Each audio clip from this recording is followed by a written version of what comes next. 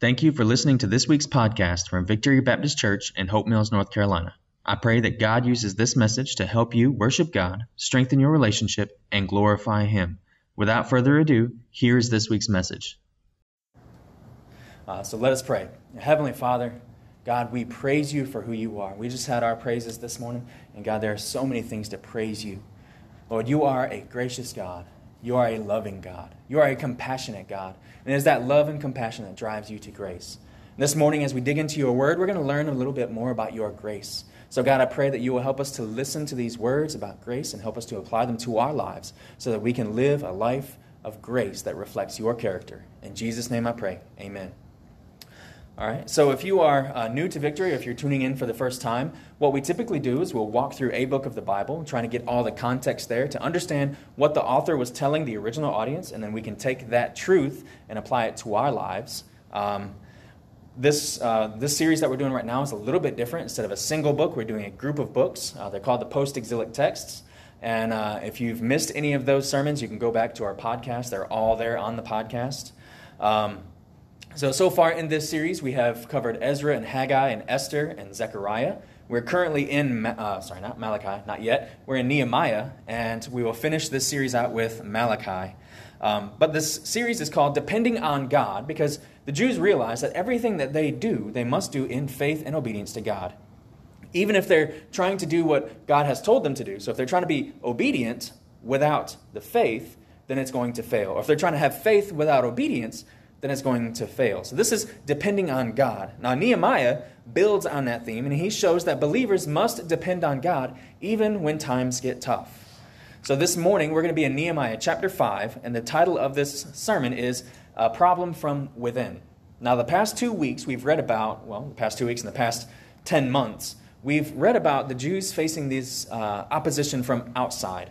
Well, this morning we see that there's a problem within. And then if we could give kind of subtitles or section titles to this, I have it broken down to 3 sections.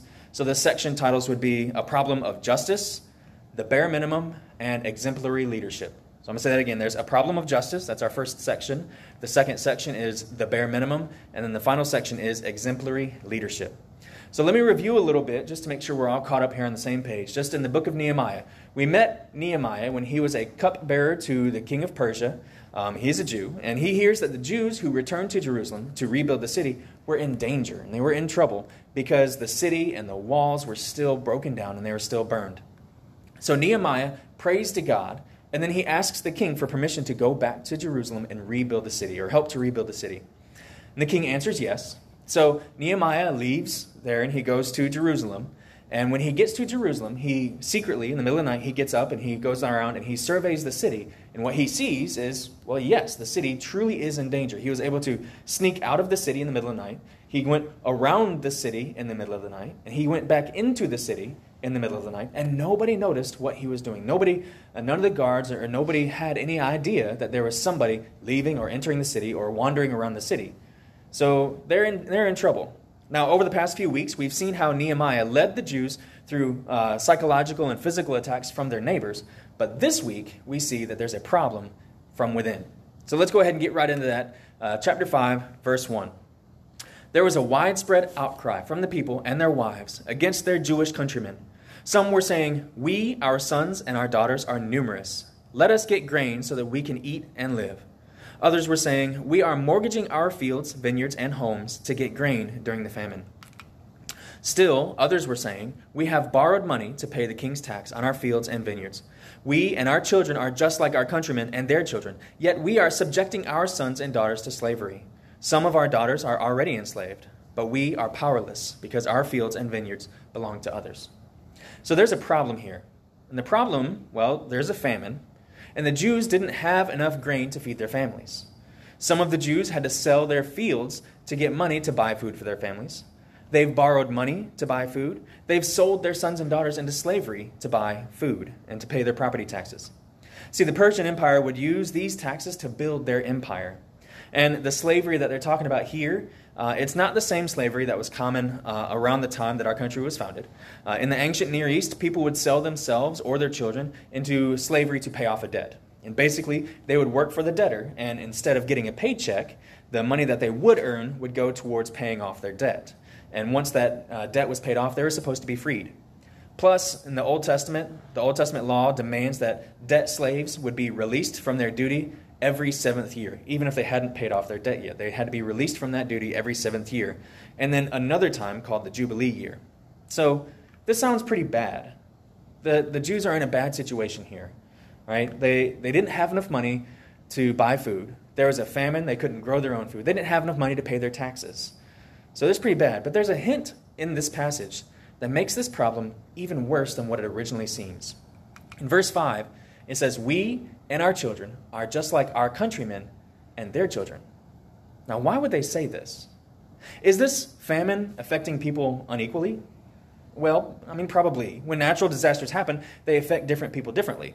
Right? Farmers would be hit hard by a famine, whereas a blacksmith or a government official, it wouldn't hurt them so much.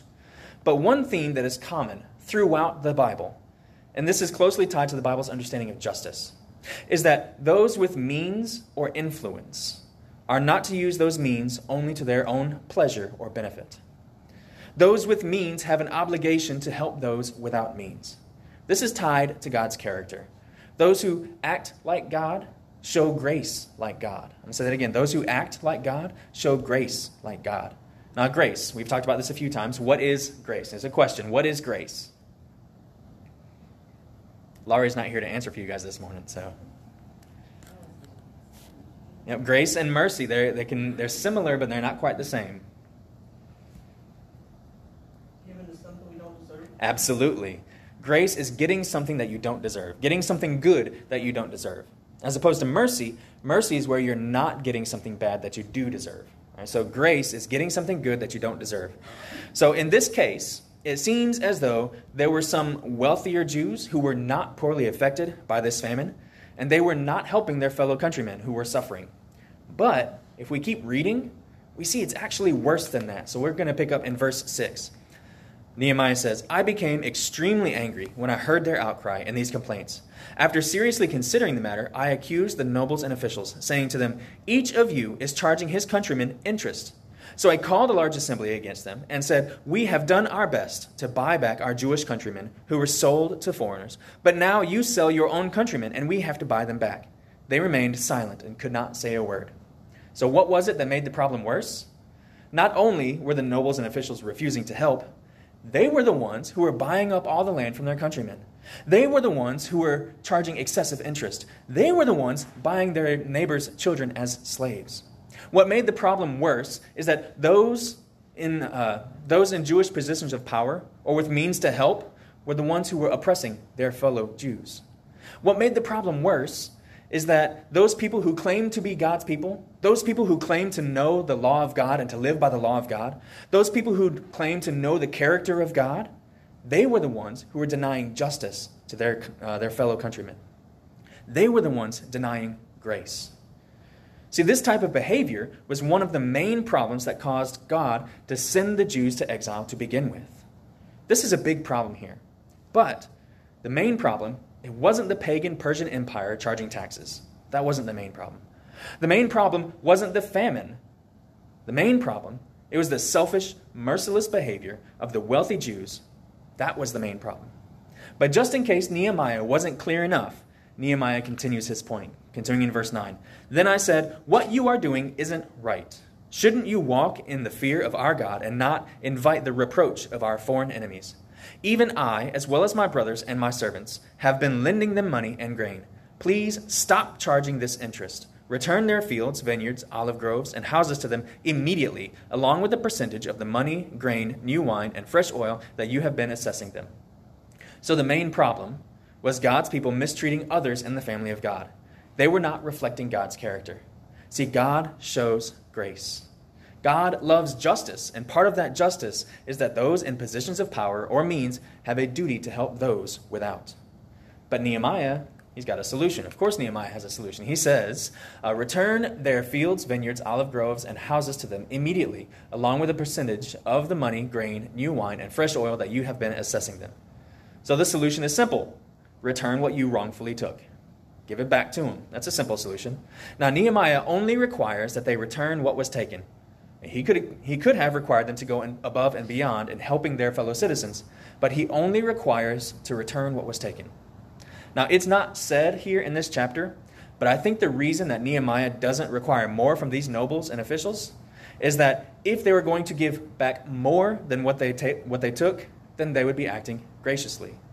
They would be giving more than what they took, and they would be taking out of their own to give to others. They would be showing grace to their countrymen. So you might be sitting there saying, but Jason, you just said that the Jews should show grace to each other. Well, yes, they should.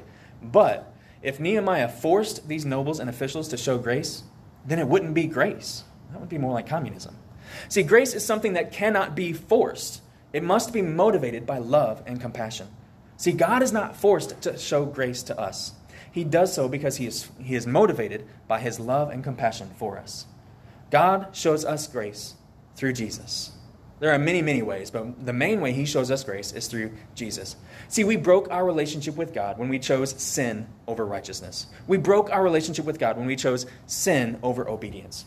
We broke our relationship with God when we chose to worship ourselves instead of worshiping him. And because of that, we don't deserve reconciliation with God. We don't deserve eternal life, and we don't deserve the next breath that we take, and we can't earn it back. But God, motivated by love and compassion, chose to give us grace. Through Jesus' sacrifice on the cross, he offers eternal life. He offers righteousness. He offers restoration. If you have not accepted God's grace, then you can't share that grace with others. If you have not accepted God's grace, let today be the day that you do. Then, because you know God's grace, you can be motivated by love and compassion. You have the right motivation to show grace to your neighbors. If you look in verse 10, Nehemiah chose to be gracious. He says, even I, as well as my brothers and my servants, have been lending them money and grain. But what about the nobles and the officials? Do they remember God's grace to them? Do they choose to be gracious? Well, we have to keep reading to find out. Picking up in verse 12, they responded, we will return these things and require nothing more from them. We will do as you say. So I summoned the priests and made everyone take an oath to do this. I also shook the folds of my robe and said, may God likewise shake from his house and property everyone who doesn't keep this promise. May he be shaken out and have nothing. The whole assembly said amen, and they praised the Lord. Then the people did as they had promised. These people, the nobles and officials, they say, we will return these things and require nothing more from them. We will do as you say. It appears that they choose to return what was wrongfully taken. It does not appear that they chose to be gracious. Now, I don't know for sure, but it looks more like these nobles and officials were sorry that they got caught doing what they were doing, instead of actually being sorry for doing what was wrong. They're doing as little as possible to meet the requirements. Notice when Nehemiah says, give them back what you took, they said, okay, we'll give them back what we took. Nehemiah says, you should act gracious. Look at this example that I've set and acting graciously. They said, we'll return what we took. Right? See, in school, we all knew that kid who was willing to settle for a C or a D, even though they're capable of A's and B's. And that's what these Jews appear to be doing. They're doing just enough to get by. But when it comes to grace, praise God, God does not do just enough to get by. When it comes to grace, God is overflowing in abundance to us. When it comes to grace, God goes above and beyond. When it comes to grace, God gave his own life for us. Nehemiah recognizes that these people, they're not sorry for what they did. They're only sorry for what they get caught. Well, how do we know? Look at the oath that he requires. Nehemiah says, I shook the folds from my robe and said, may God likewise shake from his house and property everyone who doesn't keep this promise. May he be shaken out and have nothing. See, in the ancient Near East, people would carry items in the folds of their garments.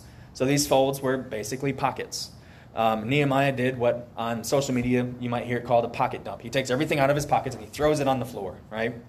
So Nehemiah is saying, if you act this way again, I hope that God will take you out of his pockets and throw you away like these items here. If the people were truly sorry for what they had done, then this wouldn't be necessary. This oath is only necessary to prevent them from performing this same sin in the future.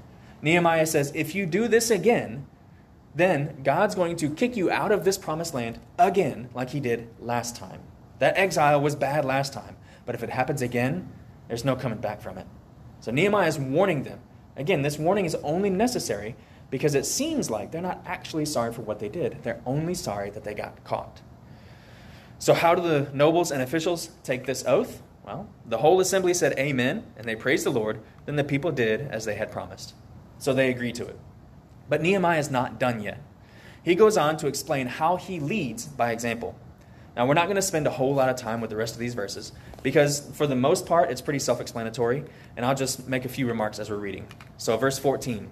Furthermore, from the day King Artaxerxes appointed me to be their governor in the land of Judah, from the 20th year until his 32nd year, 12 years, I and my associates never ate from the food allotted to the governor. So as the governor, Nehemiah was entitled to compensation derived from the taxes that the Persians would take from the Jews, but Nehemiah didn't take that pay. Verse 15. The governors who preceded me had heavily burdened the people, taking from them food and wine as well as a pound of silver. Their subordinates also oppressed the people.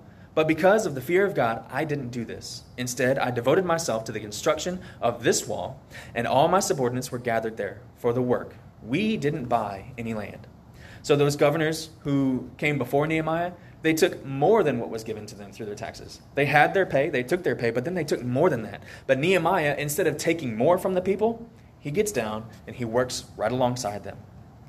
Verse 17. There were 150 Jews and officials, as well as guests from the surrounding nations, at my table. Each day, 1 ox, 6 choice sheep, and some fowl were prepared for me. An abundance of all kinds of wine was provided every 10 days. But I didn't demand the food allotted to the governor, because the burden on the people was so heavy. Remember me favorably, my God, for all that I have done for this people. Now, this sounds pretty exorbitant. It sounds like a lot. But this is showing that Nehemiah, even though he refused his pay, and even though he didn't take excess from the people, he was still able to provide for those in his house and for his guests. Now remember, Nehemiah is governor of the region, so he's going to have officials working under him, and he's going to have official government guests. But he's able to provide for them despite foregoing his official government allowance. Now, I know that we went through that last bit quickly. And I'm not trying to say that it's unimportant, because it really is. It's extremely important. But it's basically a contrast to everything that we read before that in this chapter. Instead of using his position to squeeze more money from his people, he doesn't even take his paycheck. Instead of sitting back and watching his fellow Jews suffer, he steps out and works alongside them. Instead of selfishly keeping everything for himself, he's providing for those under his care. See, Nehemiah shows us what a real leader is. He shows us the character of God. If you are in a position of leadership, then Nehemiah provides a good model for you. But even if you're not in a position of leadership, Nehemiah shows us how to act as God's people, reflecting God's glory to those around us. So let's get into our application. All right? Our application is always broken down into 3 points: knowing, being, and doing, because that comes from our definition of a disciple. Now, me as the pastor, I'm preaching to disciples, or people who I'm hoping will become disciples, so that application always ties back to our definition of a disciple. We get that definition from Matthew 4:19, where Jesus says, "Follow me and I will make you fish for people." So the knowing here, the know is to know God's grace. See, grace is getting something good that you don't deserve. There is common grace, right? These are the blessings that God gives to all people. Sunshine on a beautiful day, or rain to help grow the crops. Delicious food, right? These are common grace. These are things that God has provided for everybody. And friends and family who care for us, that's common grace. But then there is special grace. This is the grace that is given to those who accept Jesus as their Savior. With this grace comes reconciliation with our Creator, so that we can be in relationship with Him like we were created to be. This grace comes with adoption into the family of God and the blessings that come with being a child of God. And finally, this grace includes eternal life with God and all other believers, instead of the eternal punishment that we deserve. So know God's grace by accepting Jesus as your Savior. But the knowledge of God's grace should lead to gracious living. And that takes us to our second application point. That's to be gracious. See, grace, this is where you're sacrificially giving up what rightfully belongs to us so that we can give it to others in need. And that is motivated by love and compassion. Again, that's not motivated by some force outside of that. That's not motivated by the government. This is motivated by love and compassion. That's grace. When God shows us grace because of His love and compassion for us, then we can begin to feel God's love and compassion for others. that will motivate us to be gracious. Now, I'm not just talking about individuals. I mean, yes, I am talking about you as a disciple of Jesus have a responsibility to show grace. But together, as a church, we have a responsibility to show grace as well. When we come together as a body of believers, we are to act as the body of Christ. Now, there is a Casting Crowns song. I know I just used Casting Crowns a couple weeks ago, but they've got so many great songs. They had another one called If We Are the Body, right? And it says, if we are the body, why aren't his arms reaching? Why aren't his hands healing? Why aren't his words teaching? And if we are the body, why aren't his feet going? Why is his love not showing them that there is a way? So the B is to be gracious. And the last application point, the do, is to follow Nehemiah's lead. Right? Nehemiah shows us what an exemplary leader is. That person who's following after God's will and treating others the way that God has treated them. So if you are in a position of leadership, Nehemiah provides a good model for you. But even if you're not in a position of leadership, Nehemiah shows us how to act in the character of God and reflect God's character to those around us. So follow Nehemiah's lead. So we've come to our application point, our application time, no, our response time. And you can respond right where you're seated, or you can come to the front and pray at the cross, or you can come and pray with me. But please do not ignore the calling of the Holy Spirit this morning.